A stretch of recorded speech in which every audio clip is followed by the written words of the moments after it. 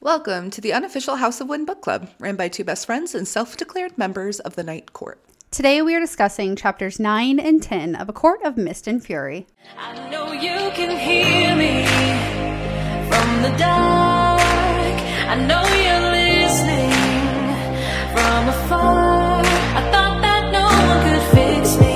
Can't get hold of my feelings. With you in my head, with you in my heart. I'm not afraid of the dark. I'm not afraid of the dark. Hi. Hello. I'm saying hi like we didn't record back to back. Right, we haven't just been talking for over 2.5 hours, but okay. Never. No. Well, listen. Not only do we talk about podcasts, we also end up talking about life. So we edit out those parts because they're boring. We go on a lot of tangents. There's a lot of avenues we end up on. How was this whole new week that definitely has happened since the last time I talked to you? Rough, Abby. Oh, it's your turn to be rough. Yeah, it was rough. So, Okay, let's hear it. my husband does play volleyball. He does elite. Of course he does. And he had a volleyball game, and he picked up our daughter from school. Beautiful. They chilled in the office.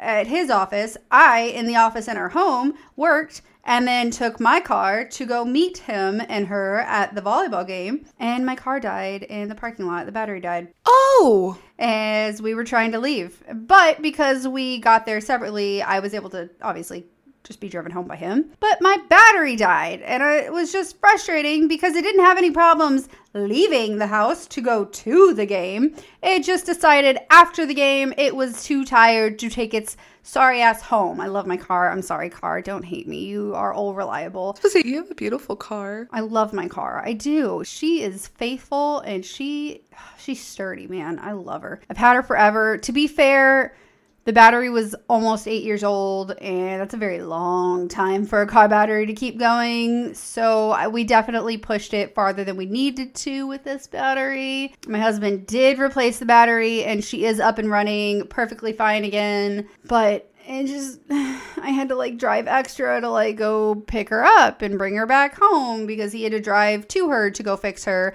And then I had to come with him so that he could drive himself home. And I could also drive our vehicle home. I feel like this is a lot of back and forth. And I don't like driving.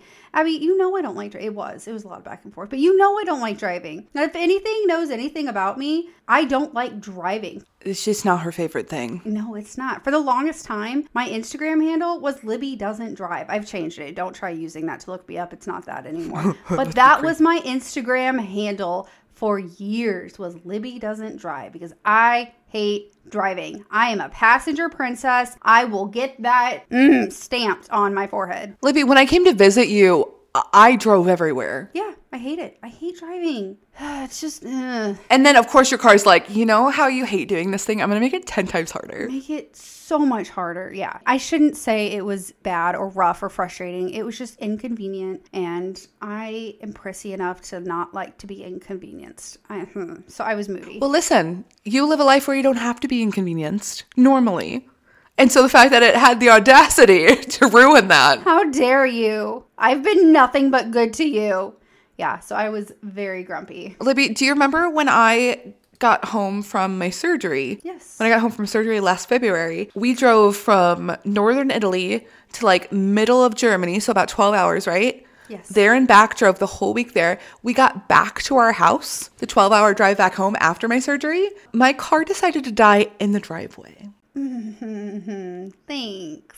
So, I'm so sorry. at least you weren't in Germany. That's fair. You made it home and everything was safe. It was just an inconvenience. It was. You're right. Moving on. Abby, your week. How was it? I got a couple things. I got to tell you about my inconvenience. Do you know what is inconvenient? No. Yes. No. Any men that are listening, just close your ears. Being a menstruating woman, fuck that shit. Yep. I don't know how to be a girl because I didn't have to be because PCOS. I'm PCOS girly. Didn't have to deal with that. I feel insane all the time. I don't know how to regulate my hormones or my emotions. And I just think that we have gone too far in the Lord's Day 2024 to have periods. And I'm angry about them. Simon says fuck periods. Literally.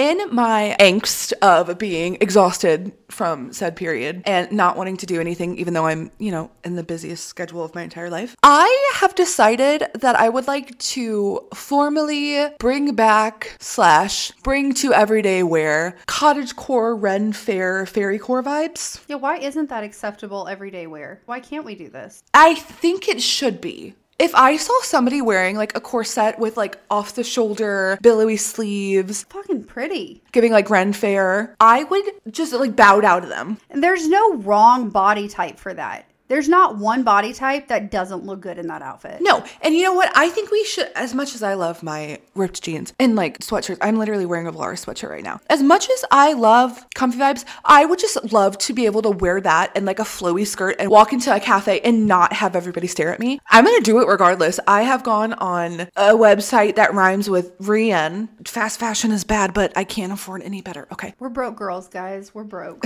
Literally. My cart is full of $300 worth of Ren Fair, fairycore, cottagecore vibe outfits. And I would just like to say that will be my summer. I love it. That's what I will be wearing. Along with, I feel like we should bring back or bring to the table riding leather vibe workout gear. Ooh, yeah.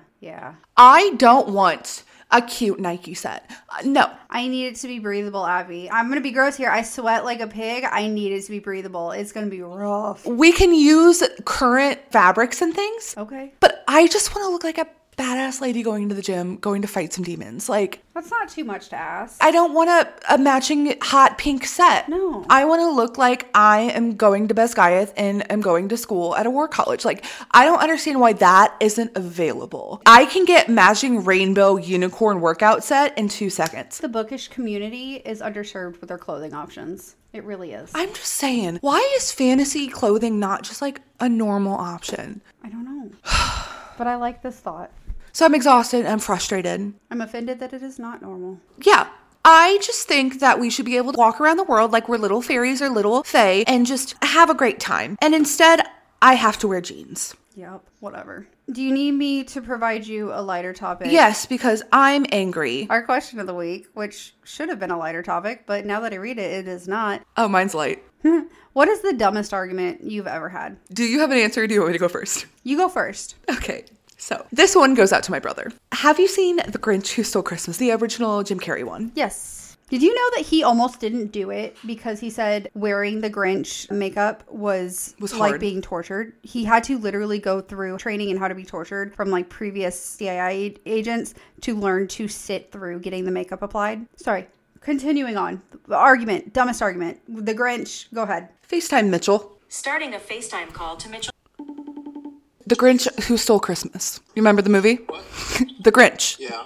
Okay. When he's yelling into the abyss and he says, "You're an idiot," and the person says, "I'm an idiot" back, what do you think it says? Hear me. No, goodbye.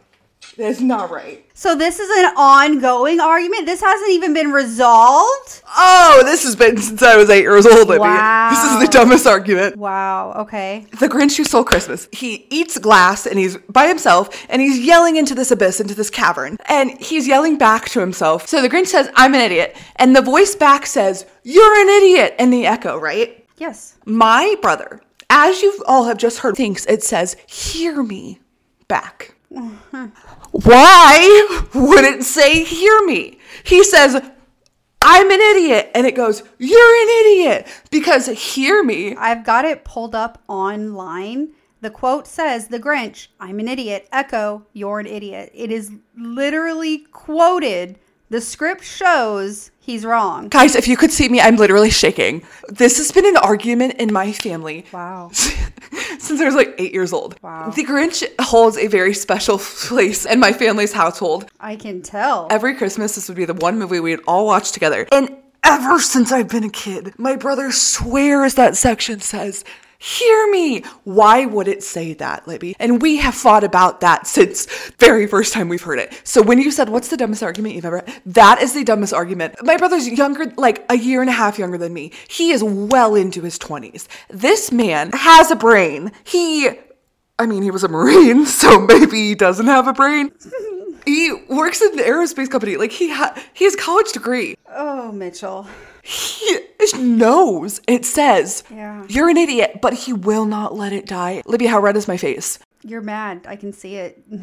There's few things that bring true rage. At this point, it's got to be that he's sticking to his guns to piss you off. That's all I can imagine. That's the only reason. And you heard him laugh. You heard him laugh and go, it does hear me. I love it. It doesn't say hear me. Libby, I will let you go on your rampage, but I would like everybody to know, you know how I said the last podcast, I very rarely feel anger? White hot rage. Okay, that's the dumbest argument. Please go. Dumbest argument. When my husband and I were first married, I've told you this story. Most people, when they first meet us, this is one of the stories we immediately tell. It was one of the stupidest arguments. It is the stupidest argument I've had with anybody ever. My husband was making the list of groceries. He was writing it down for like what we needed to go pick up from the store. And I would say, how about I make enchiladas? He was like, yeah, that sounds good. I'm like, cool. We need red enchilada sauce. And he's like, no, you mean green. Oh, no. No, I meant red. He's like, no, I'm pretty sure it's green. No, I've been making these enchiladas. I'm the only one that's made enchiladas. I've only ever made them with the red sauce.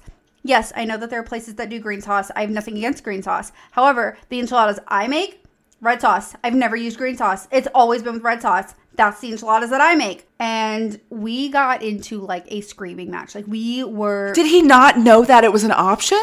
Like, did he not know that there were two different types? He knew that there were two different types. He was telling me I was wrong. He was like, I think I would know. And I'm like, I fucking make them. I know. What do you mean you know? So we were losing it. We've never talked about this. Which one of you cooks more? It depends. It depends on what specifically you're talking about. It's pretty even. The fact that you're even contemplating it makes me jealous because I cook all the time. Except at breakfast. He cooks breakfast. Skylar cooks quite a bit. He really does. He cooks quite a bit. But when it comes to enchiladas, I've only ever made the enchiladas. Okay. He was so insistent that he knew which sauce that I had been using forever to make these enchiladas. Obviously not. I'm the one that makes them. I've never even bought the green sauce. I've never had the green sauce in our house. Like, I don't even order enchiladas at restaurants with the green sauce. But he was adamant. Adamant. So we were like pissed. We were yelling at each other. Oh, I love that. We went back home. He went upstairs and like slammed the door and closed himself in our room. And I was like slamming cabinets downstairs. Yeah, this was in North Dakota. Yeah. I was about to say, this sounds like a Minot story. This was a Minot thing. It was super early in our marriage. I was like slamming the cabinets because I knew how to make maybe four things when we first got married. Enchiladas was one. And I had made them enough that he should have known. Yeah, so we were losing our shit. Enchiladas aren't easy to make. No, they're not that bad. They're pretty easy. I've never had an issue making them. Like, out of all the things that you could make, that's a pretty impressive one to, like, add to your recipe list. There were, like, there was enchiladas, lasagna, tuna casserole, and this... Lasagna is also not easy to make. Why are you making? And my grilled cheese and soup. Again, not my tomato soup, because I never had tomato soup with grilled cheese growing up. So, circling back to that. Those were the things I knew how to make. So I ended up making the enchiladas, and I was fucking pissed and livid while doing it. I was like, I'm gonna make these fucking enchiladas. I'm gonna show him that this is what they look. And I brought him the plate upstairs and like handed it to him and just kind of like stood there staring each other down. And we're like glaring at each other, and we're just like, immediately, I don't know what happened. We're just both like, that's the stupidest fucking thing we've ever argued about. Like, why are we this pissed about enchilada sauce? And now, like, it's hilarious. We laugh about it. Like, we still can't figure out why we got so fucking heated over enchilada sauce. Goddamn enchiladas. We were heated. Like, I don't think we've ever fought to that level about anything else. That was our biggest argument. And I still can't figure out why it got so bad over enchilada sauce. And at the end, you know who admitted that they were wrong? Oh, I love it. He did. He was like, it is red sauce. Yeah, because they're your enchiladas. Yes. So, and you know what? To this day, I still make enchiladas only with red sauce. Again, nothing against green sauce, but now I have to. I can never make it with green sauce because of that argument, in spite of it all. So, Skylar, when you're listening to this, just know if you ever want green sauce enchiladas, not in our house.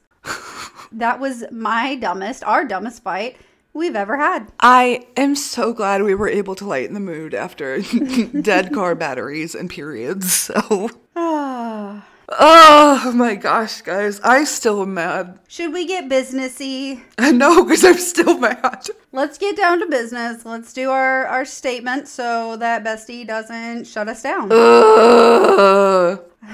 Abby, if you'll start off with the honors. This podcast episode contains discussions and commentary on the series A Court of Thorns and Roses by Sarah J. Maas. We believe that our use of copyrighted materials falls under the doctrine of fair use, as we are providing transformative commentary, analysis, and discussion for educational and entertainment purposes. We respect the rights of the copyright owner, and our use is in accordance with the principles of fair use under copyright law. Listeners are encouraged to obtain their own copy of A Court of Thorns and Roses series by Sarah J. Maas to fully enjoy and appreciate the work in its entirety.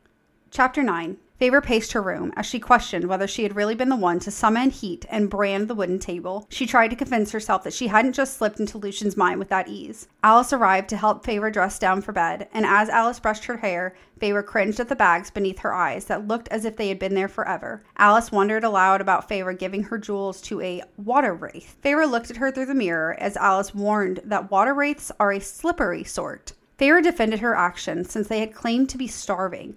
Nobody would give anything to the water wraiths. Nobody would have dared. So many of their kind had died from starvation, but insatiable hunger was a known curse of theirs, Alice explained. Alice continued that Favor's jewels wouldn't last a week, and as Favor grew clearly agitated, Alice also patted her shoulder while telling her that the wraith would never forget what Favor had done for them. Word would spread, too. Too many fairies felt what true hunger was in these past 50 years. More than anything, this scared Feyre. Sometime after midnight, Feyre conceded in her wait for Tamlin to come to her room himself and set out down the quiet, darkened halls to find him herself. Alone in his study, she found him with a wooden box wrapped in a large pink bow. Tamlin immediately began to claim he was about to come up to her, then followed by scolding Feyre for being awake at this time. Feyre told him he should also be asleep, but followed her retort by soothing him and remarking that he works too hard. Tamlin grumbled about not having wanted to be High Lord, considering all the paperwork that came along with it. Feyre giggled at this, and Tamlin came close, kissing her brow and apologizing.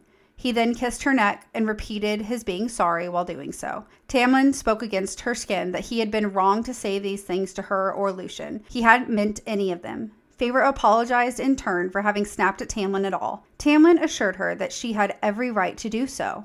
In her mind, Feyre defended that Tamlin had been right and exceptions would be demanded from all other fae if made for a few. She told herself that she had been undermining Tamlin by acting this way, but Tamlin assured Feyre further that she had been right. He had never known what it was like to be starving or truly suffering or to struggle. Feyre peeked at the present waiting for her, and Tamlin offered it as an apology for how he had behaved. As she opened the gift, Feyre hoped to herself that it wasn't a crown. Somehow, it managed to be worse. A traveling painting kit. The red within the kit was so damn bright. And the blue was as stunning as the eyes of the Fey woman that Feyre had plunged the ashwood dagger into. Feyre stared. Looking at these paints felt the same as looking at a picked-apart corpse. Feyre tried all she could to smile and force brightness to her face, but Tamlin saw through it. He simply said, "You don't like it." Not a question, a statement. Feyre denied this and told him it was wonderful. She began to tell herself this too, to convince herself that this truly was a wonderful gift. Tamlin began to say something about how he thought if she had begun painting again, and Feyre stayed silent, waiting for him to go on, but he didn't. Feyre felt hot as she quietly asked, what about Tamlin? Would all the paperwork help him at all? As Feyre made eye contact, she could see the rage in Tamlin's eyes growing. He made it clear that they were not talking about him. This was about her. So Feyre pressed on, questioning if she would even be allowed to roam to wherever she wanted to paint, or would she be escorted then too? Tamlin said nothing. Feyre's anger grew. She was shaking, seething from it. She forced herself, for their sake, to say that she couldn't live this way. She couldn't handle the constant guards. It was suffocating her. She began to plead that he let her help, let her work with him. Tamlin rejected this. She had given enough already. Feyre was quick to explain that she was faster and stronger now and harder to kill, but Tamlin interrupted that his own family had still been faster and stronger than her now, and yet they were easily murdered. Feyre spit out, "Then marry someone who can put up with this." Tamlin blinked. and asked if she didn't want to marry him then. Feyre stumbled back on her words, withdrawing and saying of course she did, all while trying not to look at her emerald engagement ring. But the room felt like it was closing in on her. She managed to say that she was drowning, and the more all of this went on, the more it felt like Tamlin was the one shoving her head under the water. Tamlin at first appeared blank. There was simply nothingness. Then, in an instant, Feyre cried out, and instinct took over as Tamlin's power surged through the room, shattering windows, demolishing the furniture, demolishing the box of paints he had just gifted her. The paint kit exploded into the fragments of glass and wood it had been made of. Chapter 10. The entire room shattered around her in an instant, like a switch was flipped. She found herself on the floor with her hands above her head, protecting herself. Tamlin only continued his labored pants. Though Feyre's entire body had gone into shock and was shaking, she forced herself to look at him. His eyes were full of pain, fear, and grief. She looked around herself to find that none of the wreckage was near her, almost like Tamlin had shielded her. But as he attempted to walk towards her, he was forced back by an invisible wall. He tried calling her name, tried reaching out towards her once more, but it was again unable to breach the barrier. It was at that moment she realized she was the one who had put up the shield. Not only a mental one, but now a physical shield from him. She heard him plead her name a third, fourth, and fifth time. Only after the last time did she really hear him. It broke something within her and within the shield. Tamlin walked through what was a physical representation of where danger stopped and her safety started. He dropped to his knees apologizing, but her body couldn't quit shaking. He tried to justify his actions by saying that today was just a bad day, bad timing with the tithe and everything. He wanted to forget it and move past it. All of this was falling through his lips as he pulled her close to him, wrapping his arms around her waist and burying his head into the nape of her neck. Skin to skin, the only way they'd ever been able to communicate effectively. He continued saying that he couldn't save her before or protect her from them. And when she had said that he was drowning her, he wondered aloud if he was better than any of them. Feyre knew she should have calmed his fears, but she couldn't. She, for the first time, had spoken from her heart, or whatever was left of it. He said he tried to be better and begged her for more time. He begged for her to let him get through this. She wondered what he possibly had to get through, but couldn't make herself respond. She was beyond words. Tamlin stood there, waiting for an answer Feyre didn't have to give him. Since her words were gone, she wrapped herself around him, using her body to communicate like she had done before. He apologized again and again and again for minutes. "You've given enough, Feyre." His words had run through her mind. Maybe he was right, and maybe she didn't have anything left to give. Behind him, she saw that red paint had been splattered on the wall, looking just like blood. The next few days were filled with Tamlin's nonstop apologies, both verbal and physical. He made love to her both morning and night, but that was always the easy part between them. Less guards followed her around the grounds, and she was even allowed on a ride through the woods without an escort. Tamlin never mentioned that shield, and neither did she. Tamlin spent most of his time away, and when he came back, he never told Feyre where he had been or what he'd done. She'd never bothered to ask him for answers, and had to remind herself that this protector she was now tied to had once been the exact thing she wanted. She had needed him when she was starving and broken, but now she didn't know who she needed, wanted, or who she'd even become. Her lonely days were spent building up her mental shield, reading and writing. She was surrounded by silence, and some days didn't speak to a single soul. That new silence didn't last into the night, though, where she was still hounded by relentless nightmares. In those moments, she was glad that Tamlin wasn't here to witness them. She was glad she didn't have to ignore his own nightmares and the nights he'd spent in his beast form, guarding the manor until the morning light. She didn't know what to say to him then. Didn't know what to say to calm his fears, because she was the source of so many of them. A week later, he returned for a longer stay. Feyre decided to try to act like things were normal, and so did he. Things felt as normal as it had been in a long while. She'd been sleeping in later and later each morning, even those spent with Tamlin. One of those mornings, she heard low voices outside of her bedroom. "Get out," she heard Tamlin say. The quiet voice she heard sent shivers down her spine. She had tried to count the days, how long it had been since she'd last been with him, because there was no way he was here already. She ran to the door, only realizing she was naked far too late. Her clothes were in pieces, thrown about the room thanks to Tamlin. She threw a blanket around herself before exiting her room. There he was, his eyes taking in every detail of her. His response came out of left field. "Feyre, are you running low on food here?" Tamlin was angry and confused at that question and demanded an explanation from the High Lord of the Night Court, but Rhys only reached his hand out to Feyre and said, "Let's go." Tamlin only got angrier and demanded again that Rhys get out and said, "She'll come to you when she's ready." At that, Rhys brushed off an invisible fleck of dust from Tamlin's sleeve. Feyre thought that it took nerve to do that, because if Tamlin's teeth had been so close to her throat, she would have been terrified. Rhys looked over to her and out loud reminded Feyre that she actually wouldn't have been terrified, because the last time Tamlin's teeth were that close to her, she had slapped him across the face. Her shields were down. "Shut your mouth and get out," Tamlin spat back. Rhys only told Tamlin that he really should get his wards inspected, because Cauldron knows what other sorts of things might stroll in as easily as he had. Rhys told Feyre to put some clothes on. She returned to her room, Tamlin following her after he slammed the door hard enough that the chandeliers shuddered. Feyre began dressing in the night court clothes that she had pleaded Alice to keep, and asked Tamlin how Rhys had gotten in. Tamlin said he didn't know, but Feyre could hear the lie the minute it rolled off his tongue. Tamlin continued saying that it had to be part of whatever game Rhys was playing.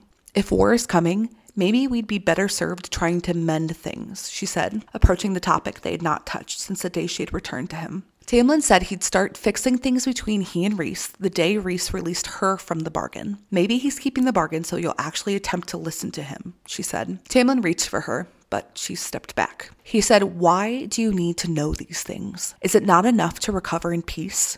You've earned that for yourself. You earned it. I relaxed the number of sentries here. I've been trying to be better about it, so leave the rest of it. This isn't the time for this conversation." It was conveniently never the time for this conversation or any, but Feyre didn't have the energy to fight it this time. She looked at him and tried to memorize the lines of his face, not fighting him as he wrapped her in a hug. They heard a cough from the hall, causing Tam's body to freeze. But Feyre didn't have it in her anymore for fighting or snarling. She thought that going back to that open, serene place at the top of the mountain seemed better than hiding in the library anyways. She pulled away from him and walked back towards Rhys. He frowned at her, and she almost said something snarky back at him, but didn't have the fire in her to do so. She didn't care what he thought. Rhys's face went blank as he reached out for her, but Tamlin's hand shoved it down as he appeared behind Feyre. He pleaded to Rhys to end the bargain right here and right now, and that Tamlin would give him anything he wanted if he did so.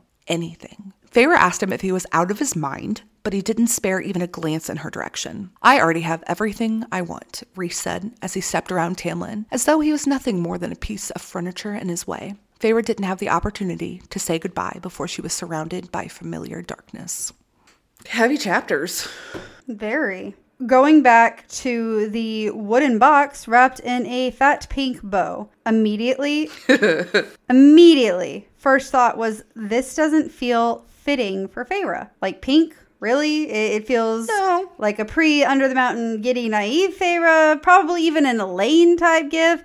But Feyre now, no, this doesn't even, how disconnected does he have to be? She hates frilly things and he just doesn't get it. He doesn't. He does not know her at all. Not even a little bit. I was very shocked that Tamlin was apologizing at all. I just wasn't expecting him to apologize. Does he apologize with words or apologize with gifts? But then Feyre is saying, "I'm sorry I snapped at you." Like, no, don't apologize for speaking the truth and standing up for what was right. Like, you didn't snap at him. You had valid, well thought out points, and you're going back on those now because he got offended that he was wrong? No. And then she's telling herself, is like a sentence later, I mean, what he said had been true if he makes exceptions. No, Feyre, stop trying to convince yourself that this man was right in any possible way. He was not right. Stop trying to make him better than what he is.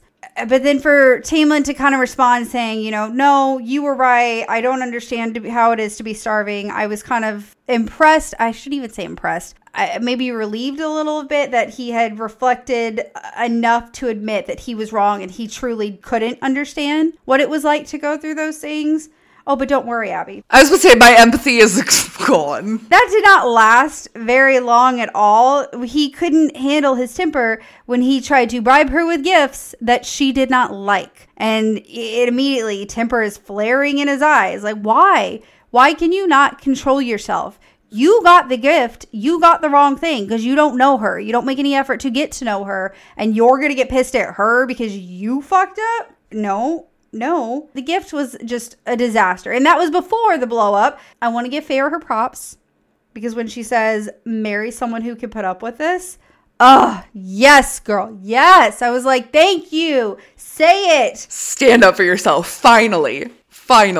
Only for it to be followed up with him quite literally exploding everywhere. Have you ever gotten a gift that was that bad? I've gotten a gift that was that bad. Have you gotten one? Can I tell you what mine is? Okay, so my husband. Oh no, Abby, right away, no. One of his strong points is not gifts. Okay. I've learned that I'm a very picky person. Even though I don't want to be, I'm a very picky person. And so I've learned that if I'm going to be happy with a gift, I need to pick it out myself. And my husband is okay with that. Okay. But before my husband knew how picky I was and knew that it was just better to let me pick out my own gifts, for our first Valentine's Day together. Oh boy. Libby, we have talked about how I do love Disney, but I would not consider myself a Disney adult. For our first Valentine's Day together, he got me a Lilo and Stitch infinity scarf. What? Made out of a cotton material, like a pillowcase material. So an infinity scarf with Lilo and Stitch on it and little hearts. And granted, we'd only been dating for a month. Little hearts that said love you on it with Stitch holding the hearts. Again, we had not said that word. Abby, as someone who is a Disney adult, I would not want that gift either. No. When Feyre was given that gift, which obviously was like, no, it gave me the James giving me Lilo and Stitch pillowcase infinity scarf on my birthday vibes. That's rough. It was an absolute flop. I don't even know what to say. You know, and it was early enough in a relationship, I did kind of have to fake it. Did he explode with rage if you didn't absolutely melt over it, though? You know what? Actually, I didn't want to have sex. Hi, parents, quit listening. I didn't want to have sex that Valentine's Day because I had a really bad headache and my blood sugar was high. Do you know what he did?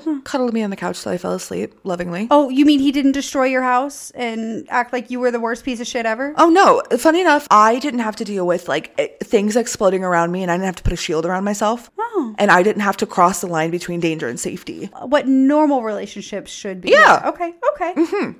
Good. As it should be. Yeah. What a healthy response does look like. Mm-hmm. I did love then marry somebody who can put up with this because that was the line in the sand. I was very proud of that. But at the very end of your chapter, literally page 100, when Feyre explains how she's truly feeling, Feyre says, I'm drowning. And the more you do this, the more guards, you might as well be shoving my head under the water. And I said, wow, open and honest adult communication. I don't know how much more clear she could have possibly been. I was like, oh my God, she did it. She communicated in the way an adult should. Very well. And then I said, after, the windows shatter and the furniture splintered, well, never mind. Then I guess we can just keep acting like a 2-year-old throwing her temper tantrums instead. Right. Yes, please continue on to my chapter because I don't know what to do. In your chapter, immediately starting out where she's saying, none of the explosion, the remnants, whatever, had touched her where she had dropped on the floor. First thought, thank goodness for the powers that Tamlin refuses to let her learn how to wield.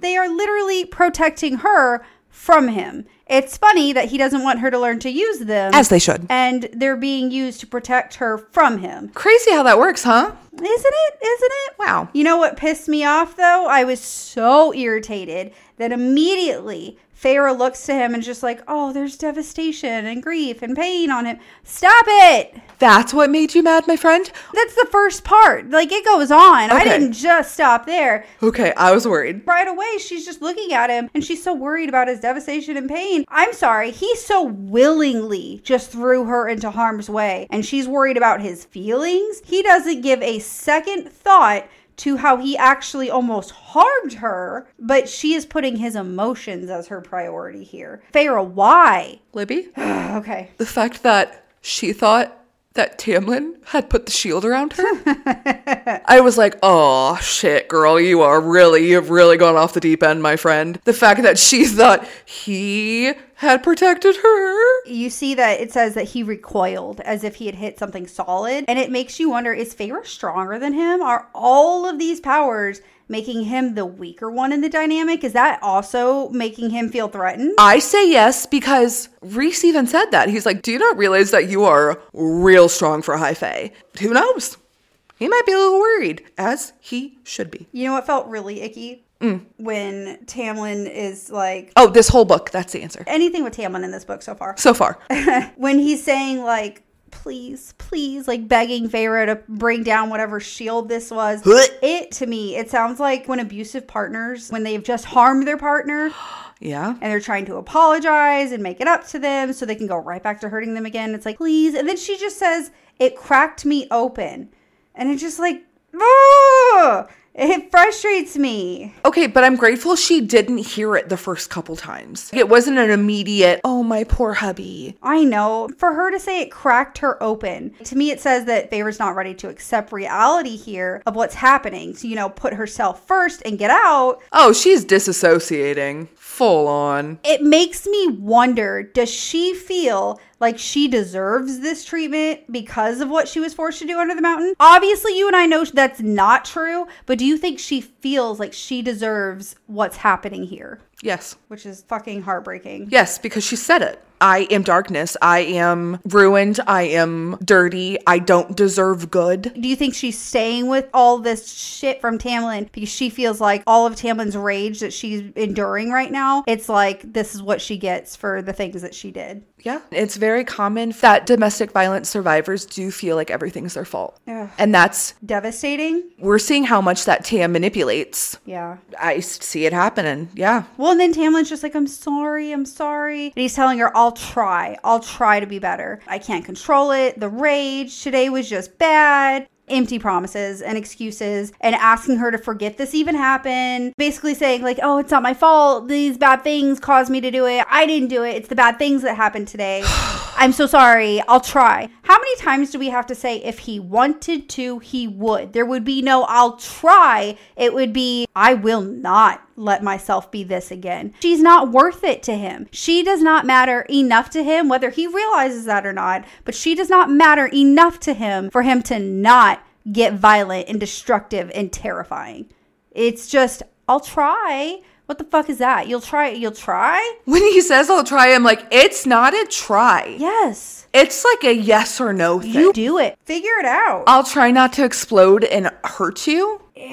Bye. And what really, I was enraged when he's saying, and when you said that about me, like to me, it felt like him turning the blame onto her. Okay, that's the manipulation thing I'm saying. Yes. He's like, when you said that, it's her fault. It is now her fault for openly communicating and being honest with you because she said that. You were then triggered and it's not your fault because she said it. Yes. I'm ready to fight on site with him. And he thinks that's normal. And he thinks it's fine. And I am like, this is literally domestic violence right now.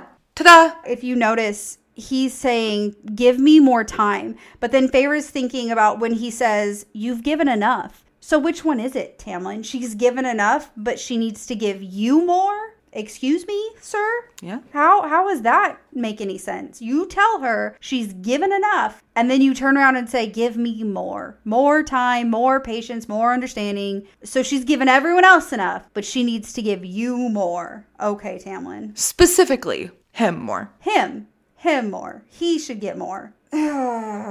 Which is just disgusting. It's not even like that much later on when she says that Tamlin's away more often than he was there. And it's so depressing. But I get a little, I don't know if hopeful is the right thing for her. I don't know. She's saying that idleness was all she had left. So she used her time to read and practice her writing and her shielding. And all I can think is that this is the only thing keeping her tethered. Rhys's lessons are the only thing keeping her from having nothing. Rhys isn't even physically there, and he's doing more for her than Tamlin has. When he could be there. He has the opportunities to be around her and chooses not to. And Rhys can't be around her except for the 1 week out of every month. And he is still providing more for her to hold on to than Tamlin is. And I love how he is the voice in her head. Yeah. It's funny because can literally be the voice in her head.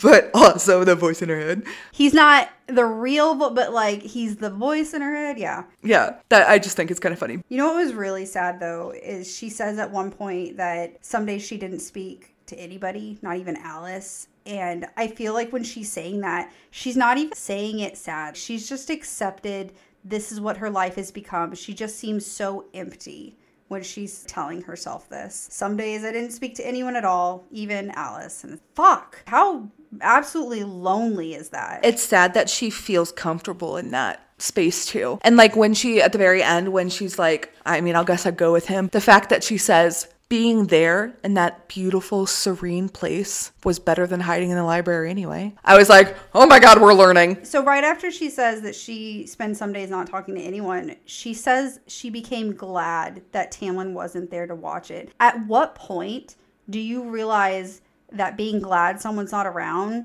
should be the big red ironic flag that you should not be with that person? If you're happier when they're not there, right there, that's all. My husband and I had an argument today over the car keys. Okay. And there was a sentence that I said to him Okay. that I still stand by. Your relationship with your spouse or with your partner should make your life easier, not harder. Yeah. And she's saying, I'm glad he was gone because it felt easier with him being away. And I'm like, ding, ding, ding. Hello. How much more of like a slap in your face can you get? Right. Then you literally don't want him around because you don't want to have to deal with him. Sounds like the wrong thing to say, but that's what it is. It is. I liked when Rhys shows up and Feyre thinks like, oh, she would be so scared if Tamlin's teeth were close. And Rhys he doesn't waste any fucking time. He's like, no, you wouldn't have. He immediately looks at her and like reinforces, you would not. You would have slapped him had he done that. He's like, funny enough, the opportunity has come up. And you didn't. I love that he doesn't try to communicate head to head. He calls it out. He wastes no time and says straight to her. Tries to give her that reinforcement, that reminder that she is strong. He just immediately is like, you would not. Do not doubt yourself. And I was just like, ugh. I have words. That got highlighted in the orange funny for me because the next sentence down, Rhys goes to Tim, hey, you really should have your ward inspected. Cauldron knows what other sort of riffraff might stroll in here as easily as I did. And I'm like, oh, calling him out. Like that was just a beautiful moment where I was like, I just love how dismissive he is of Tamlin. Like he makes Tamlin feel like nothing, like just not shit. And I'm glad somebody doesn't give Tamlin the time of day to feel powerful. I'm glad somebody tries to put Tamlin in his place to remind him that you aren't shit, buddy. yeah. You are one of 7 High Lords. You're not that special, my guy. Rhys isn't scared. He's like, and what? And we already know Rhys is powerful. So I'm just waiting for like the moment to come where they're going to like have a full on brawl. At the very end of this chapter, it makes me really angry. There's 2 things. Number 1, when Feyre is like, hey, maybe we should start mending things with him. If war's coming, like she's trying to strategize with him and be an equal. And this is what Tim Tam says. Why do you need to know these things? Is it not enough for you to recover in peace? You earned that for yourself. You earned it. I relaxed the number of centuries. I've been trying to be better about it. So leave the rest of it. What he was going to say is leave the rest of it to me. How about no? How about we leave the rest of it to all of us and be like equals in our relationship? He can't handle that. No? Cool. And then he goes out to where Feyre has now joined Rhysand. And she was about to grab his hand to be winnowed out. And freaking Tam slaps his hand down on top of Feyre so she can't grab Rhys's hand. And he's like, this isn't the first time he's done it either. He's like, you enter a bargain right here, right now, and I'll give you anything you want. Anything. And Rhys just goes, grabs Feyre's hand, is like, I already have everything I want. And I was like, hell yeah, you do. It was hot. Like, that was a beautiful moment. Do you have a favorite quote, Abby? Yes, but it's not a favorite quote for how it makes me feel. It's a favorite quote because I think the writing is nice. Mm-hmm. It's page 104, and it says, what could I say to calm those fears when I was the source of so many of them? I just thought that was a good one. No, that is really good writing. Do you have a favorite one? I do. It doesn't make me happy, but it makes me think a lot, so that's why. Okay. It was, I didn't have the nerve to wonder what I wanted or needed now, who I had become. Just like she's like, I just don't even have it in me to know what I want anymore or what I need. I don't know. Yeah. And she just doesn't have the energy, and it's fucking sad. So yeah, that was mine. Our star of the week this week, her name is Leah, and her name on Instagram is @what'syourromantasy, which I think is romantic fantasy, but maybe not.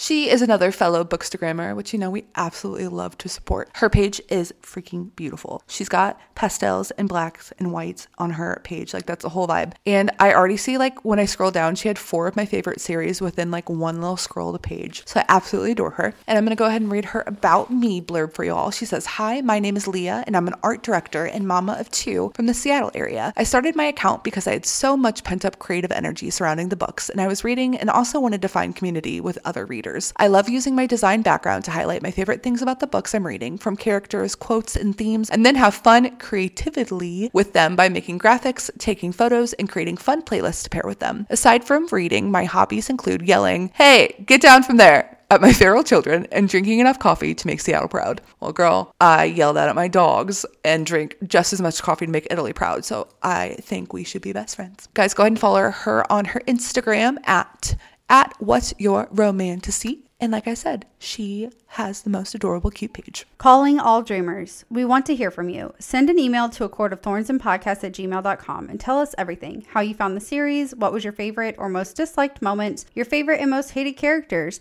any questions at all that you might have for us. Please leave us a review on Apple Podcasts or a rating on Spotify so that we can find more of our bookish friends. To the people who listen and the dreams that are answered. We'll see you next week. And remember, don't let the hard days win. You can hear me from the dark. Listening from the far. Takes me, taking home my feelings. You in my head, you in my heart. I'm left in the dark. Say words to see if I can hear you. I can hear you. Okay, cool. All right, go. Sorry. Go ahead with what you were saying. I don't know what I was saying. I don't know.